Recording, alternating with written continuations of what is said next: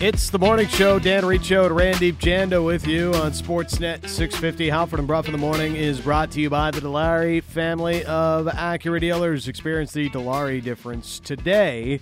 Visit your nearest Dilawri Acura dealer today. So, Sean Burke going to join us here in a couple of moments. Vegas Golden Knights director of goaltending, Stanley Cup champion, his name on the cup. Former Vancouver Canuck. Had a good career. Was a Vezina finalist at one point. Famously traded for Kirk McLean. Yes. It was an interesting time in Canucks history. Yeah. Sean played, 16 games that season? Yeah. But since then, been very active in, you mentioned Vegas, before that Arizona and Phoenix, and also general manager of Team Canada, Spangler Cup a few years ago. Yep. So he's been extremely active on many fronts. And is going to join us here in a few moments. Still to come, Puckdoku later this hour. We'll see if Sean Burke is a potential answer in our Puckdoku.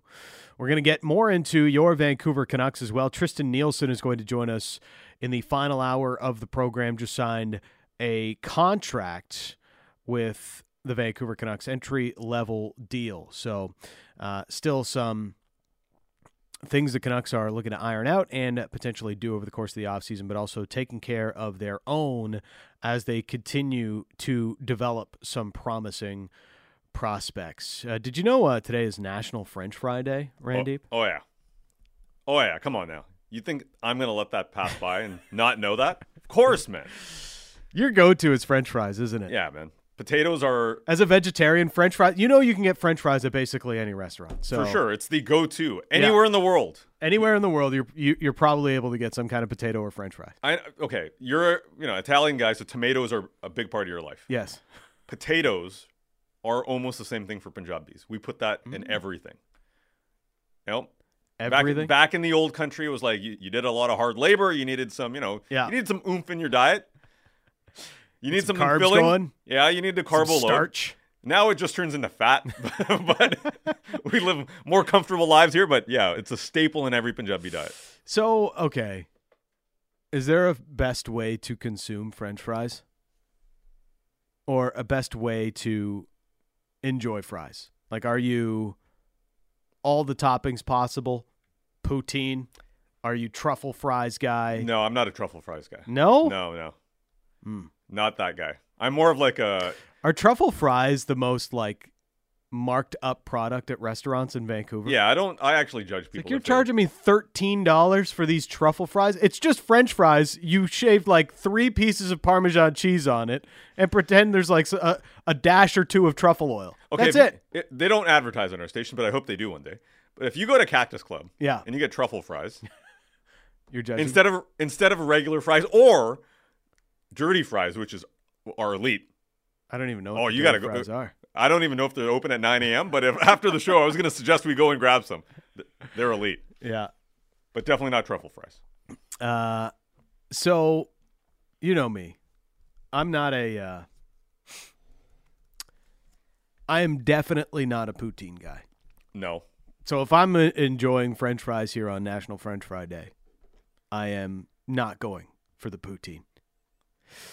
I'm as basic gets. Oh, I know. Give me a little salt and pepper on my fries, and I am happier than you could possibly be. Not even. I enjoy my fries like I enjoy original chips. Oh man, why you gotta ruin good things like that in life? Just salt and pepper. Not even ketchup. How about the old throw some salt or some vinegar on there? I mean, maybe once in a while. Yeah, man, throw some hot sauce on it. Sprinkle some hot sauce on there. Everything. Once in a while, I might get adventurous and get Cajun fries or something. Like honey mustard with the right fries hits. Yep, does. Chick-fil-A sauce, salt and pepper. Jeez, Reach. We got some tips coming in here. Fried with mayo-based dip. # Belgian fries. Okay, Belgian fries on Commercial Drive is elite for poutine though. Probably my favorite in the city.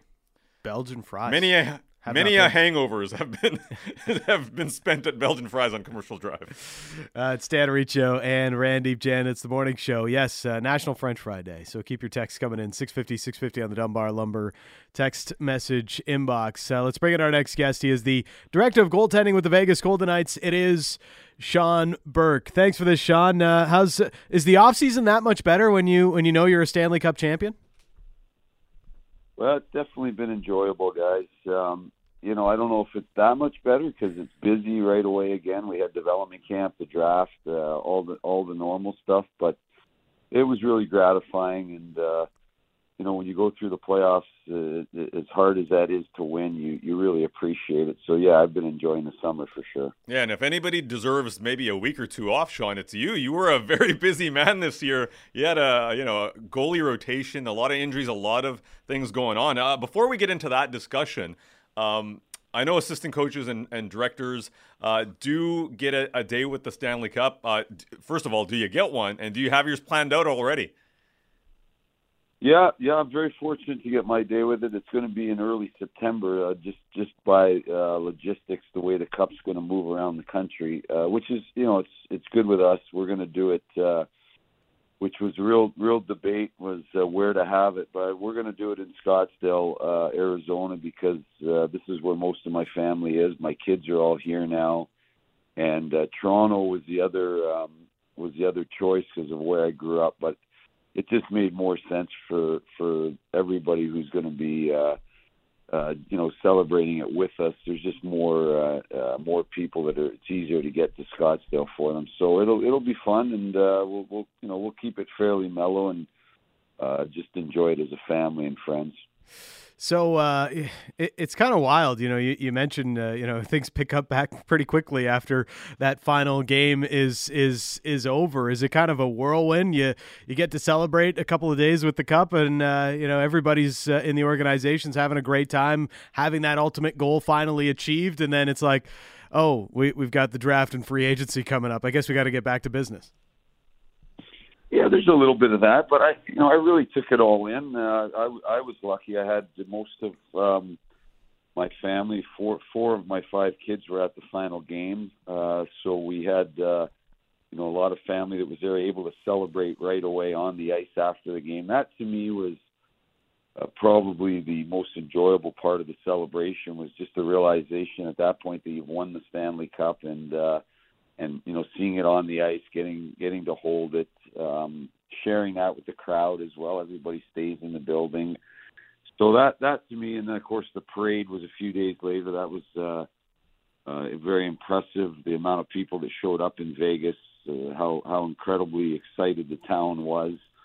And then after that, it's time to get back to normal. Even though we had the Cup at the draft as well in Nashville and had a little fun with it there as well. There was plenty of time to enjoy it, and you're almost ready to get back to work, to be honest, after a few days of that. Looking back at the season, the playoffs, obviously Adin Hill was one of the stories of the playoffs. A great story during the parade as well. He was enjoying himself. But during the regular season, you had 5 goaltenders that you had to go through. What kind of challenge did that present for you, working behind the scenes of making sure, A, you had the right people in place, but also that they were ready for those games that they had to play? Yeah, a lot of it was really by necessity. I mean, we just ended up having some injuries, and really at the end of the day, we had 7 goaltenders. We had Michael Hutchinson was with us for a while. He was going to play a game.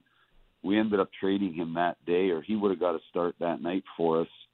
And of course, Robin Leonard was supposed to start the season. He wasn't around, but he was penciled in for a long time to be the opening night starter. So there was a lot of juggling, but ultimately at the end of the day, the credit really goes to the players. They were ready. Every guy that got his opportunity came in and played well.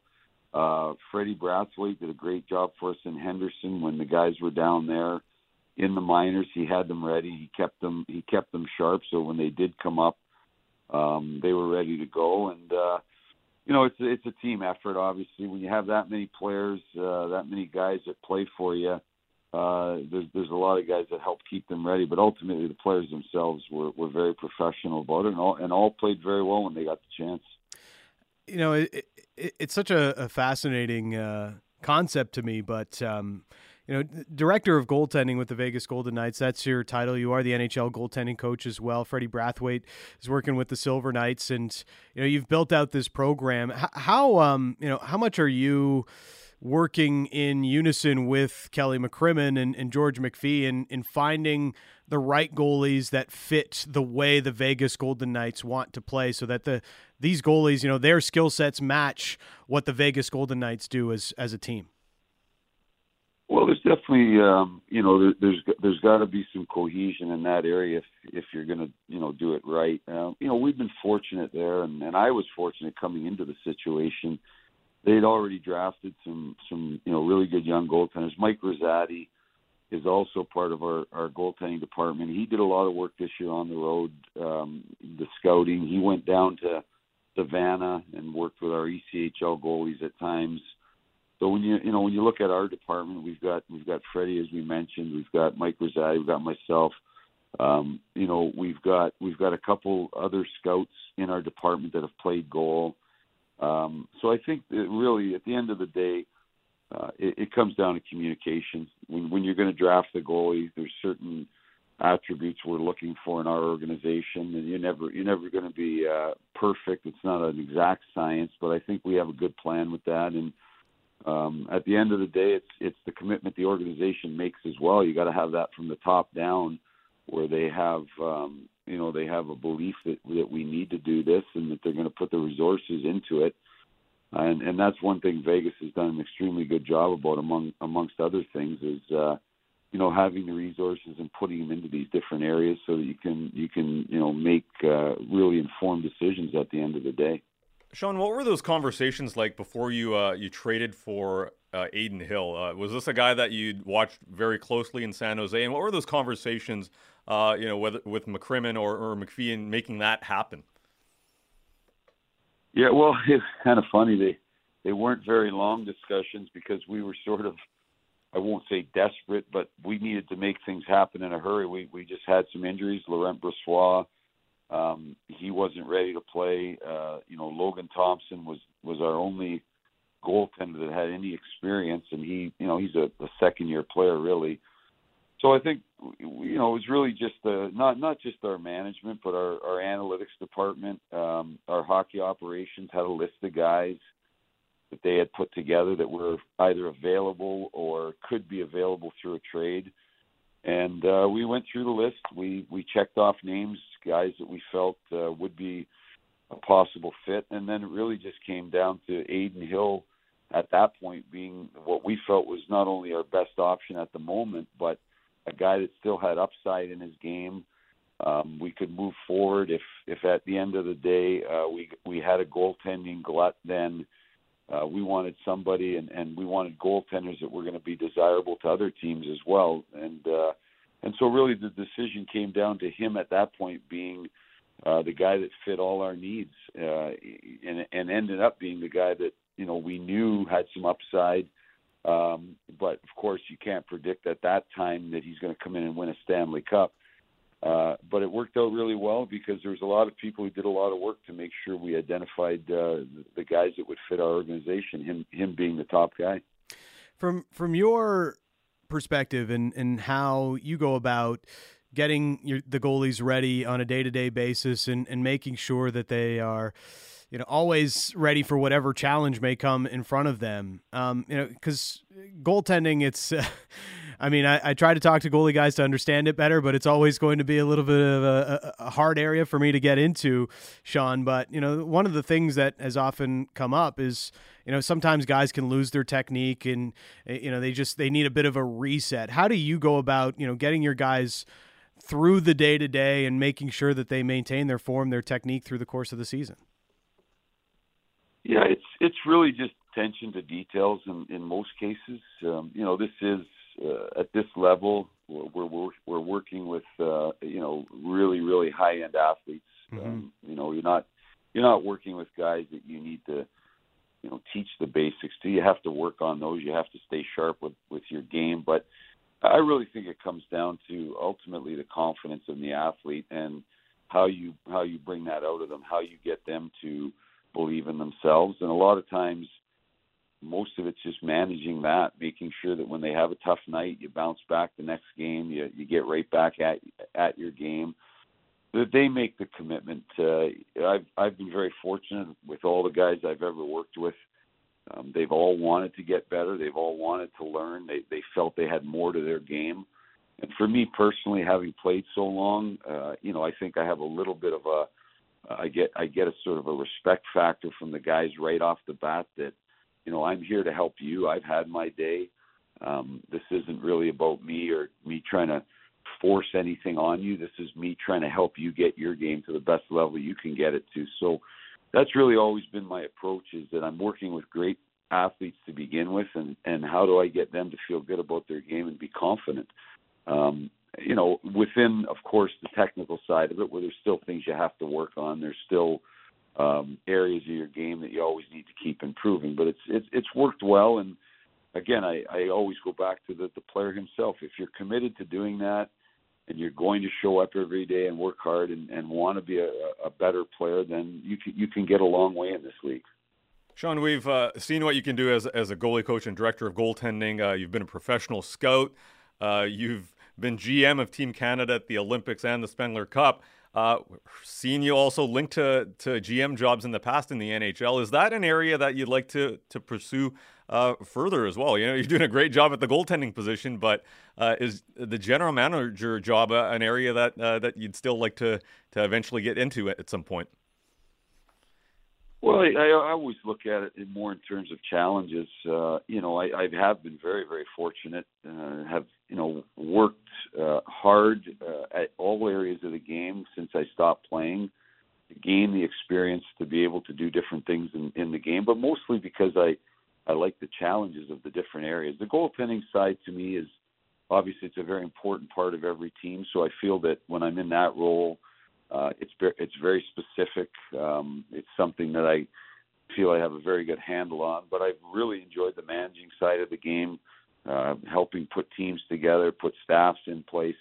Really, I've always felt that in most jobs that I've had, it really comes down to managing. Even when you're coaching, you're really managing to a degree. You're working with people. You're trying to, as I said earlier, get the most out of them, try to get them to feel good about their game. And that's really, I think, what you do when you're managing teams too. You're putting people in the right chairs. You're helping them, give them the ability to do their job, hope you get the most out of them. And so I don't really look at it in terms of what the next step is. I look at it like I have a job to do. I'm going to do it the best I can, and then whatever else comes along, if it's a fit or if it makes sense or it's something that I'll enjoy, then I kind of look at it that way. And again, I've been real lucky because most people don't get the opportunity to be the GM of Team Canada, a coach, do the scouting, managing all these different areas. So that's where I feel very fortunate in the game. Sean, really appreciate your time, your insights this morning. Congrats again on being a Stanley Cup champion. Enjoy the rest of your summer. Thank you very much, guys. I really appreciate it. Sounds really good when you say it that way, too. I appreciate that. Not bad, right? Not a problem. Thanks. Enjoy it. Thanks, Sean. There is Sean Burke, Vegas Golden Knights Director of Goaltending, and yes, also a Stanley Cup champion now with the Vegas Golden Knights. Did not get it through the course of his career, but does get it as a member of a team in a coaching role. So there it is. Sean Burke, really good insights on building out a goaltending department, a depth chart, what you're looking for, what you're trying to find as you try to match your team's stylistic play with goalies that fit into that sort of a system. And, I mentioned 5 goalies, but he had 7, right? 2 that didn't play. So, check yourself. Check the stats. Oh, come on now. Well, the stats say that those 2 other guys didn't play, right? So, that's true. But that speaks to the preparation behind the scenes of you still have to prepare these goalies. You still have the, out of season programs that they're working on, the work that you have to do, whether it's Robin Lehner or, rehab and all of that. Like, there's so many things that are going on. And that Stanley Cup is well earned for Sean Burke because he had to put in some work this year. There's a high level of trust in the Canucks director of goaltending, and that is Ian Clark.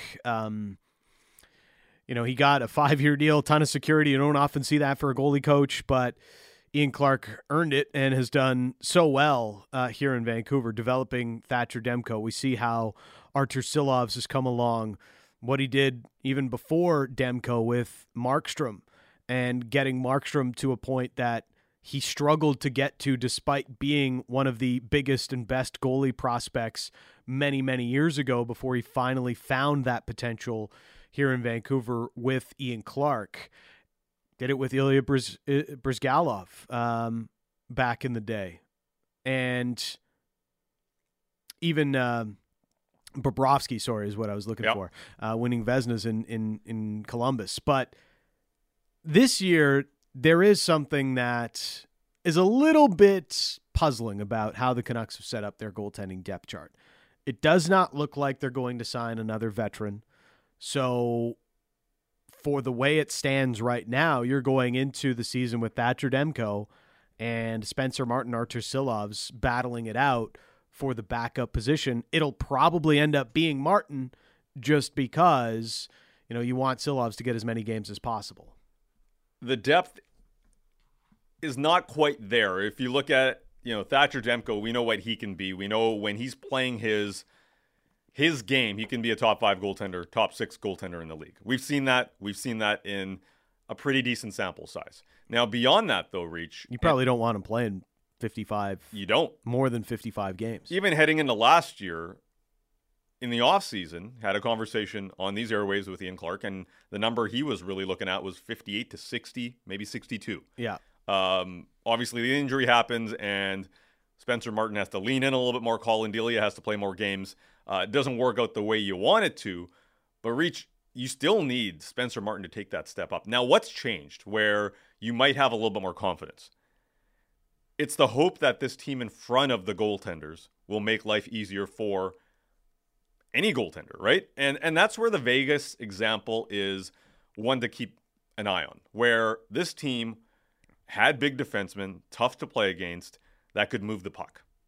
And they have really, the most balanced defensive unit, and that's why they won the Stanley Cup. Like, they had some players up front, no question, but Vegas, they helped their goaltenders. They were winning those puck battles. They were blocking everything that got in sight, essentially. And that's something that the Canucks are trying to remedy that. They're trying to be a team that helps out their goaltenders. Well, part of the reason Spencer Martin struggled so much last year is because the Canucks were just basically Swiss cheese defending in front of him. Passes, right? Yeah. Right through the middle, and they'd pick him apart. Crushed his confidence.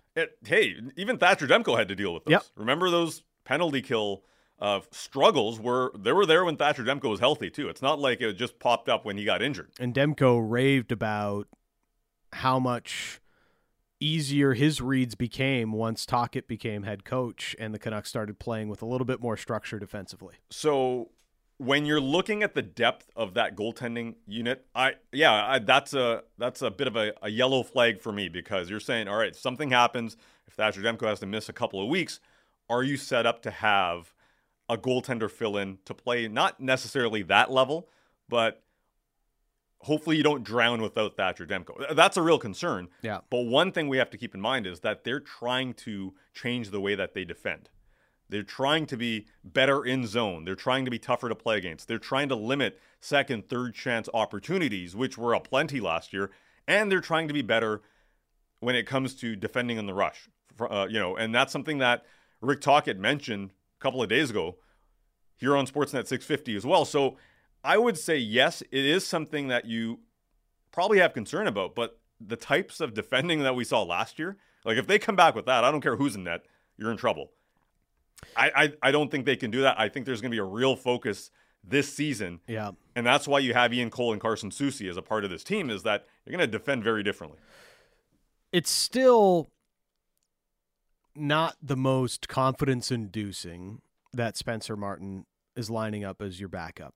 Look, our last views of Martin, he sort of got his game back on track with the Abbotsford Canucks, but really struggled at the NHL level last year.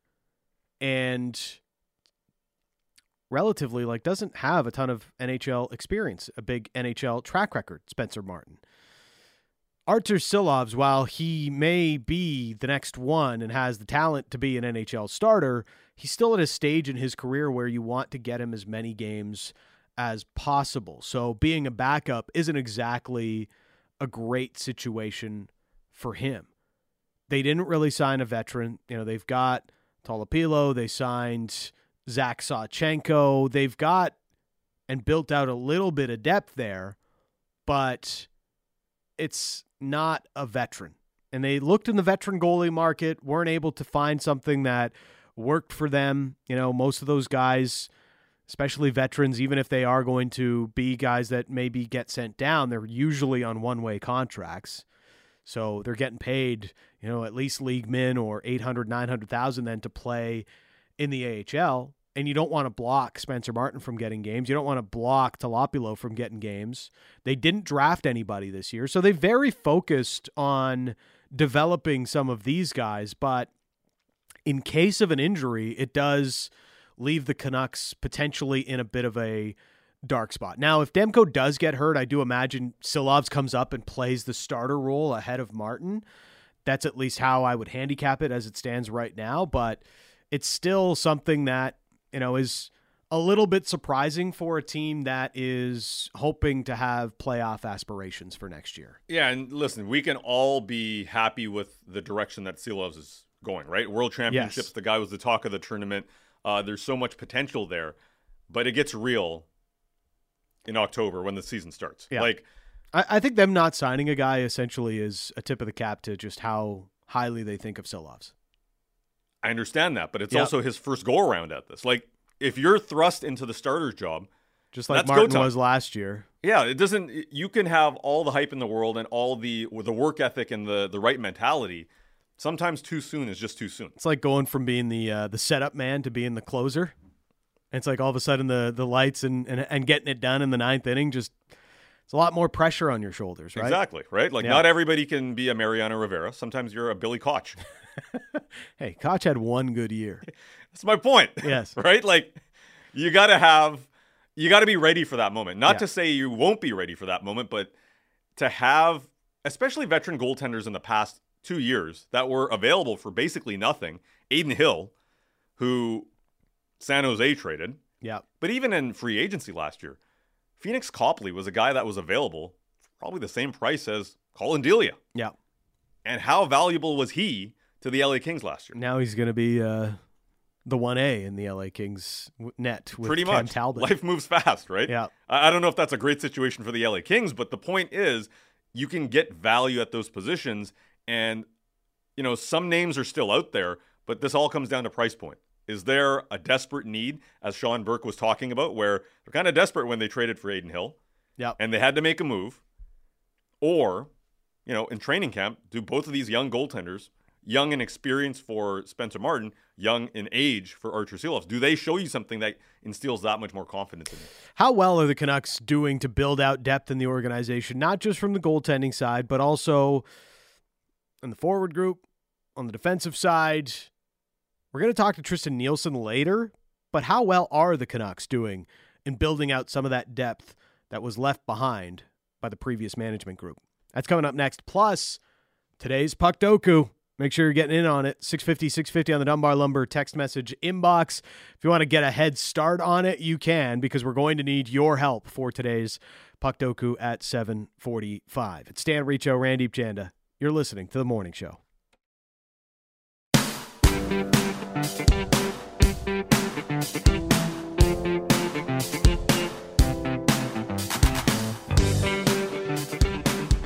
It's The Morning Show, Dan Riccio and Randeep Janda here on a Thursday. And this Thursday, also known as the day after the ESPYs. Not a lot going on.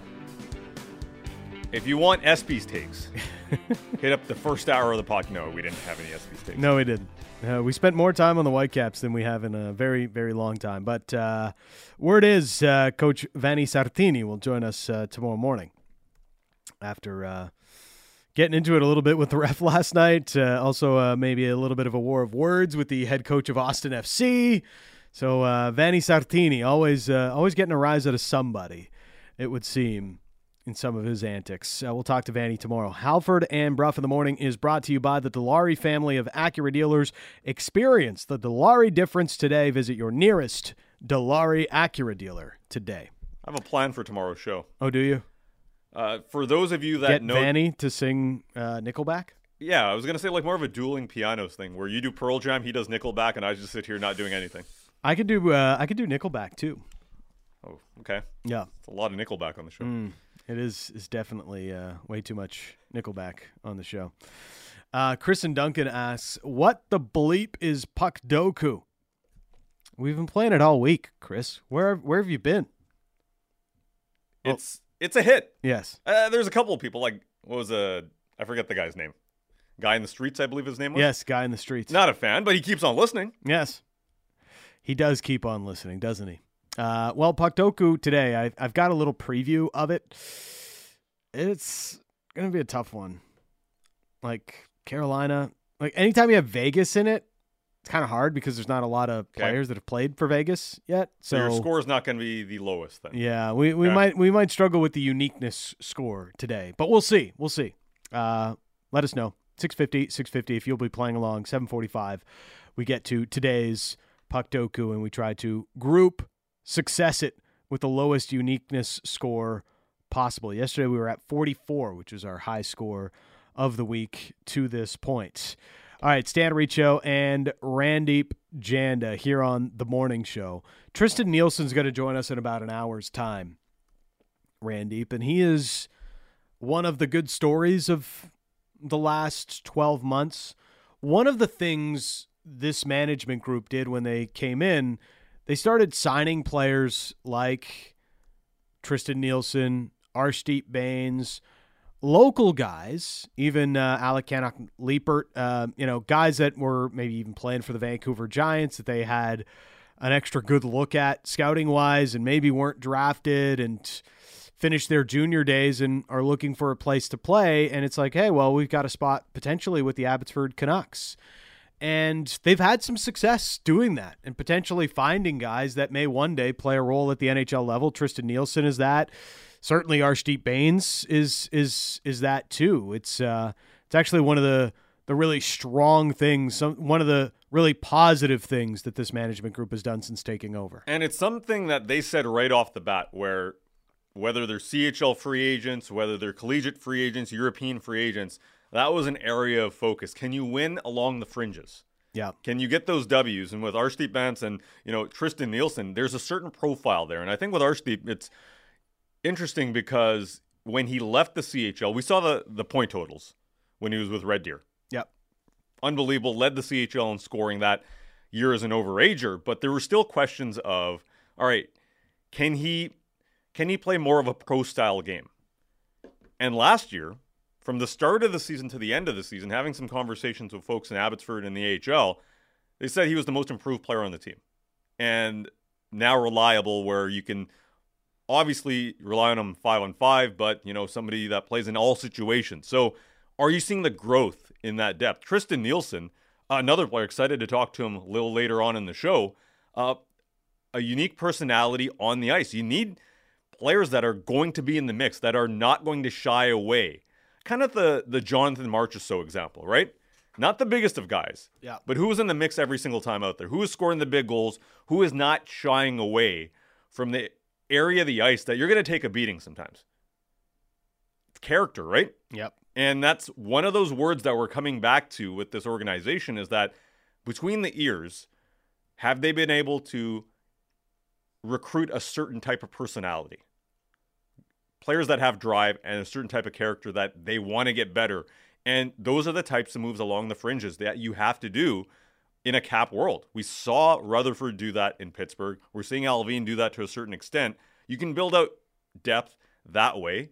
It might not be home run hitting depth, but you need guys that can fit in, whether it's on the back end or in the bottom six, that can give you games in the NHL, that can give you games in the AHL as well.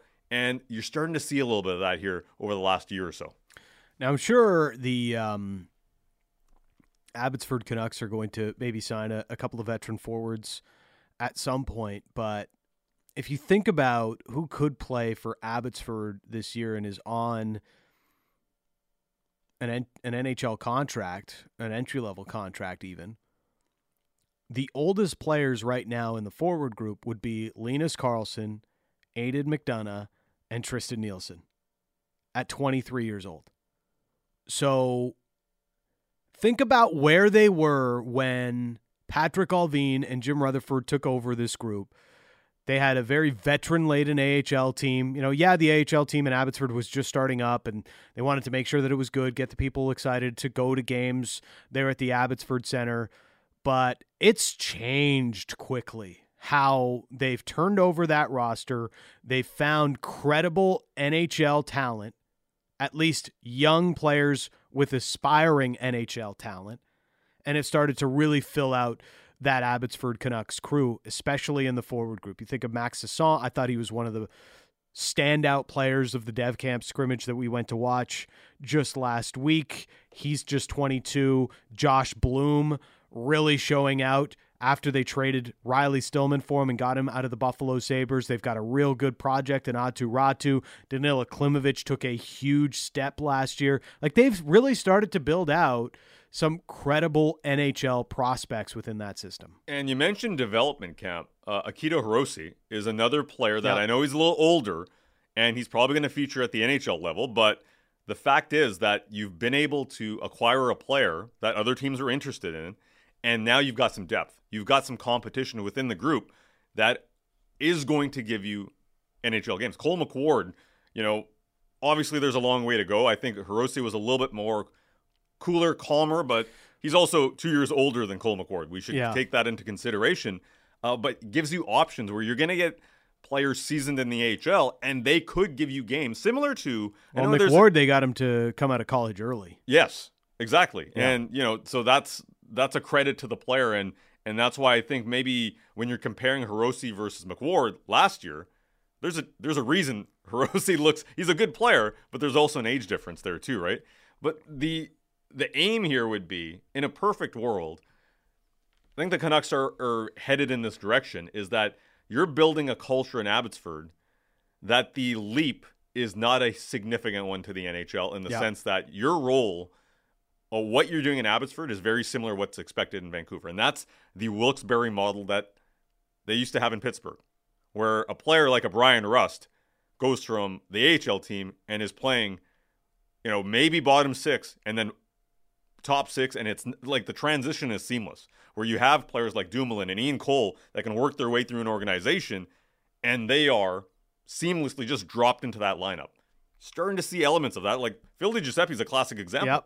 Yep. And look, their pro scouting has been pretty strong since taking over. Look, it's not all peaches and roses of everything that Patrick Allvin and Jim Rutherford have done, but I think credit is, credit given where it's due. And in this area, I think they've done a really good job. They still lack a little bit at the top end of, the prospect system, but they've started to find some players that credibly can be grown into guys that can fill out the bottom of the roster. So that way they don't have to go out and keep spending to fill out spots in the bottom six of their forward group or on the bottom pair on D. Those are things that have sort of crushed this team. It's death by 1,000 cuts when it comes to the salary cap, and they can't keep doing that, especially as the top of their roster with Pettersson and others is going to get more expensive. What I would say is sort of the spot that needs to be bettered for the organization. You're pretty good at the top, right? You've got Pettersson, Miller, Kuzmenko, Hughes, Hronik as essentially your big five. You've done decently well to build out the bottom of the lineup at the NHL level too, especially this year, getting guys to fill out those roles, more players to fill out those roles. But what's lacking for the Canucks is that extra bit of depth in the middle, quality depth, guys that really score at a good secondary rate. Now, maybe that comes back with Besser bouncing back, Mikheyev back from injury, Garland being a, kind of third line savant. Yeah. Potentially. That's all perfect world, peachy scenarios playing out. But that's what I would say is what is lacking right now for the Canucks is that secondary level of, things that are really going to take your team to a next level. You have two problems in that section where you have a couple of prospects that you're expecting to take a step. Yeah. Niels Höglander, Vasily Podkolzin, we talked about them yesterday at length. They haven't done that yet, but they're still young. There's still time. This year is big for them. This summer is big for them, as Rick Tocchet has mentioned numerous times. The other thing is you have players further up the lineup, especially the pay grade, that are not earning their money. Quite simply, right? Yep. And when you start looking at the good teams in the NHL, there are players that have to outperform their contracts, especially in that range. Like, your stars are going to guide the ship, but do you have the second, third line guys that are earning their money? And right now, as of last season, that middle part of the lineup was not working in that regard. It can change. Brock Besser coming in, next year. Obviously, there's a lot of drama last year, a lot of conversation around him. He's come in a lot freer. Is he able to, be in good shape? Can he hit the ground running? That's something that's going to be important. The third line, Connor Garland, he's got a different type of center playing, more of a, a forechecker, aggressive style. Connor Garland can be the main piece on that third line as far as play driving is concerned. Could he earn that contract? I could see it. I think he's a good player to begin with. But they haven't had that. They haven't had, and the Sedins mentioned this when they got hired.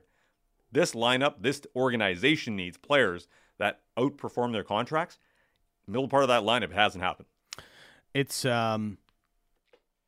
where, like, look at Vegas, right? They have Pietrangelo, they have Shea Theodore, they have Jack Eichel, Mark Stone, and then what took them over the top in the playoffs? It was Ivan Barbashev.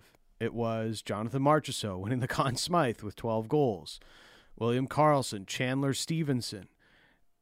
It's not so much about your fourth line stepping up in big moments, but like the Canucks, if you build out the Canucks' best 5 players and put them on a line together, especially now that they've got Philip Hronek. Wait, Reach, are you saying depth is not overrated? I'm not saying that, because the conversation when we had that conversation was different. I'm bringing out receipts from 2 years ago. Yeah, that conversation was different. The Canucks' secondary scoring is where they lack the most, because I think their top 5 guys can go up almost against anybody else's in the league. It's the next group that really lacks. They're getting beat on their second line, their third line type of thing. And that's where you need those players, the vets that have had those games, the points, but also these young guys, right? Vasily Podkolzin, I know it's asking a lot for a player that hasn't even played in North America very much to be the next Barbashev. One thing we forget about Ivan Barbashev is that he played in the Q. Yeah. Right? He played in the AHL. It was not like he was dropped into North America and learned the game. It was an absolute beast that was reverse hitting and drilling dudes. No, there's a significant runway. Vasily's got a steeper learning curve, but the expectation is that you play that two-way game. You play a little bit with a bit of snarl in your game. You're going to have to hit at some point. And that's where the depth is great for the Canucks along the fringes, but how do you become really competitive? Is that you hit draft picks, you hit trades, and you hit free agency. And you still have to do that if you're Patrick Allvin.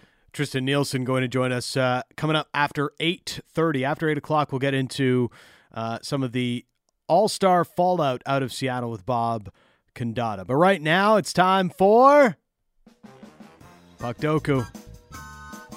This text, the best thing about Puckdoku is that it isn't password. Fair enough. We've already got some answers coming in. 650 on the Dunbar Lumber text message inbox. That's where you can get in your answers for Puckdoku. So the way it works, it's a 9-box cell, and each box you've got to fill out a player that fits the criteria. So in the first box this morning, it is Carolina and Las Vegas. You have to find a player that's played at least one game for Carolina and Las Vegas. And, of course, you can only use that player once throughout the entire Puckdoku. So, Vegas doesn't give us a lot of options for Carolina and Las Vegas. The obvious one, is there an obvious one? Max Pacioretty. Yep. The not so obvious one is Dylan Coghlan. Yes. Anything else? Paul Stastny. Paul Stastny works. That's another one. That's You pretty think good. Paul Stastny or Dylan Coghlan would have more I feel like answers? Dylan Coghlan is still the not so obvious one. Okay. I think that's the one we have to go with. All right, we're going Dylan Coghlan. That is a 5%er. It's not bad. Nice job, Randy. It's not bad. Next up is Carolina and San Jose. Very obvious answer, Brent Burns. Okay. Can we look into the future and say Erik Karlsson now? There was one text, and this is pretty good. Former Vancouver Canuck as well, Jordan and Langley saying Archer's Urbe for Carolina, good. San Jose. That's good. I was going to go more current. Yep. Steven Lawrence. Okay. Steven Lorentz. Yeah. Yeah, Lawrence. But Archer's Urbe, I like that one. Other answers, I think Ian White would work. Okay. That's really out of there. Yeah. Ray Whitney also. We got to go with the dated references. So I think Whitney would be a good one. Whitney or Urbe. Let's go with Jordan and Langley. Okay. Since he sent it in on the text message inbox. Archer's Urbe going to be the answer. 7% on Urbe. So that's a good one. All right. Carolina players that have more than 100 penalty minutes in a single season. Okay. I got two that the Enforcer era. I know how we feel about fighting, but there's two Enforcers that jump into my mind right away. The Grim Reaper, Stu Grimson. Yes. And Sandy McCarthy. Sandy McCarthy. At the end of his career, if I'm not mistaken, Sandy McCarthy suited up for the Carolina Hurricanes. I was just going to go with Jeff O'Neill. No, that's too obvious, man. It's too obvious. That's not obvious. Jeff O'Neill was like a 40-goal scorer. Stu Grim, man. People don't remember him as a guy who would Bates drop the Battaglia? mitts. Your boy? I don't know about Bates Battaglia. Enrico Ciccone? I don't know if those guys Played ended long up enough? with more than 100 minutes. Yeah, that's fair. That's fair. I feel like Stu Grimson would be... We can go the safe Jeff O'Neill if you want. Yeah. Sandy McCarthy. Wow. Did he play with Carolina? Or am I just imagining him in that jersey?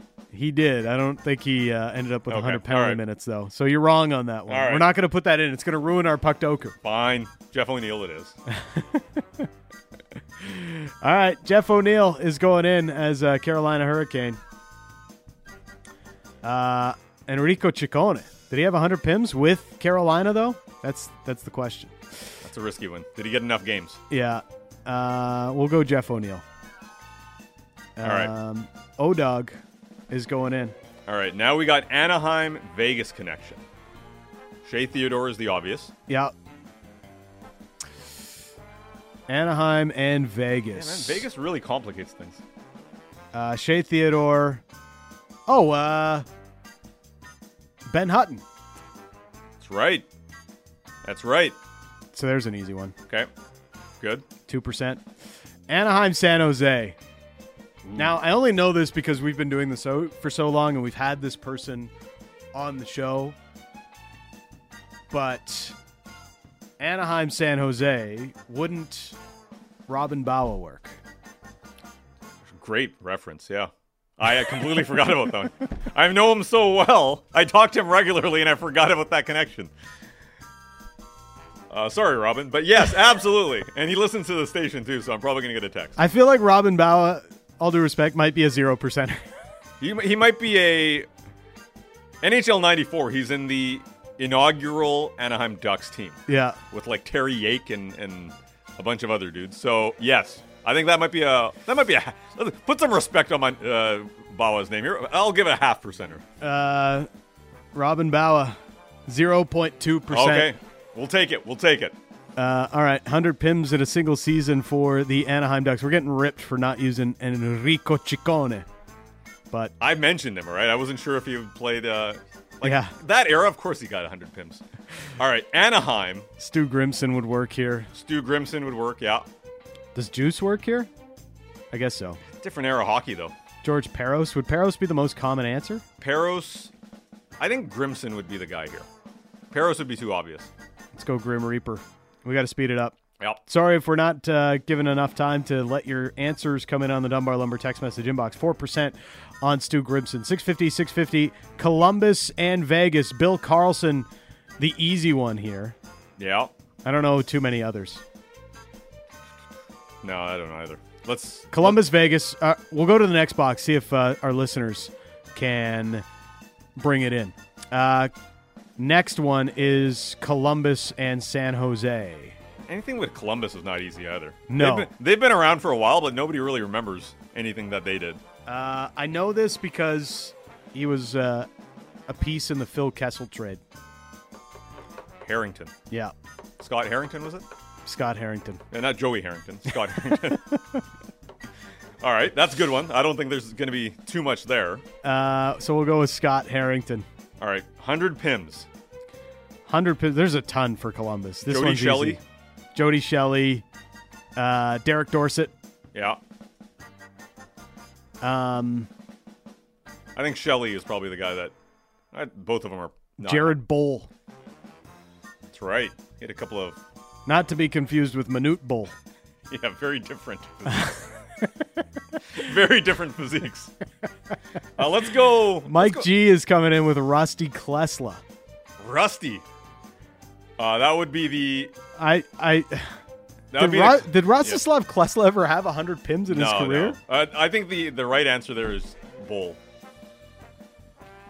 I'd go B-O-L. No relation Jared to Manute. Bull.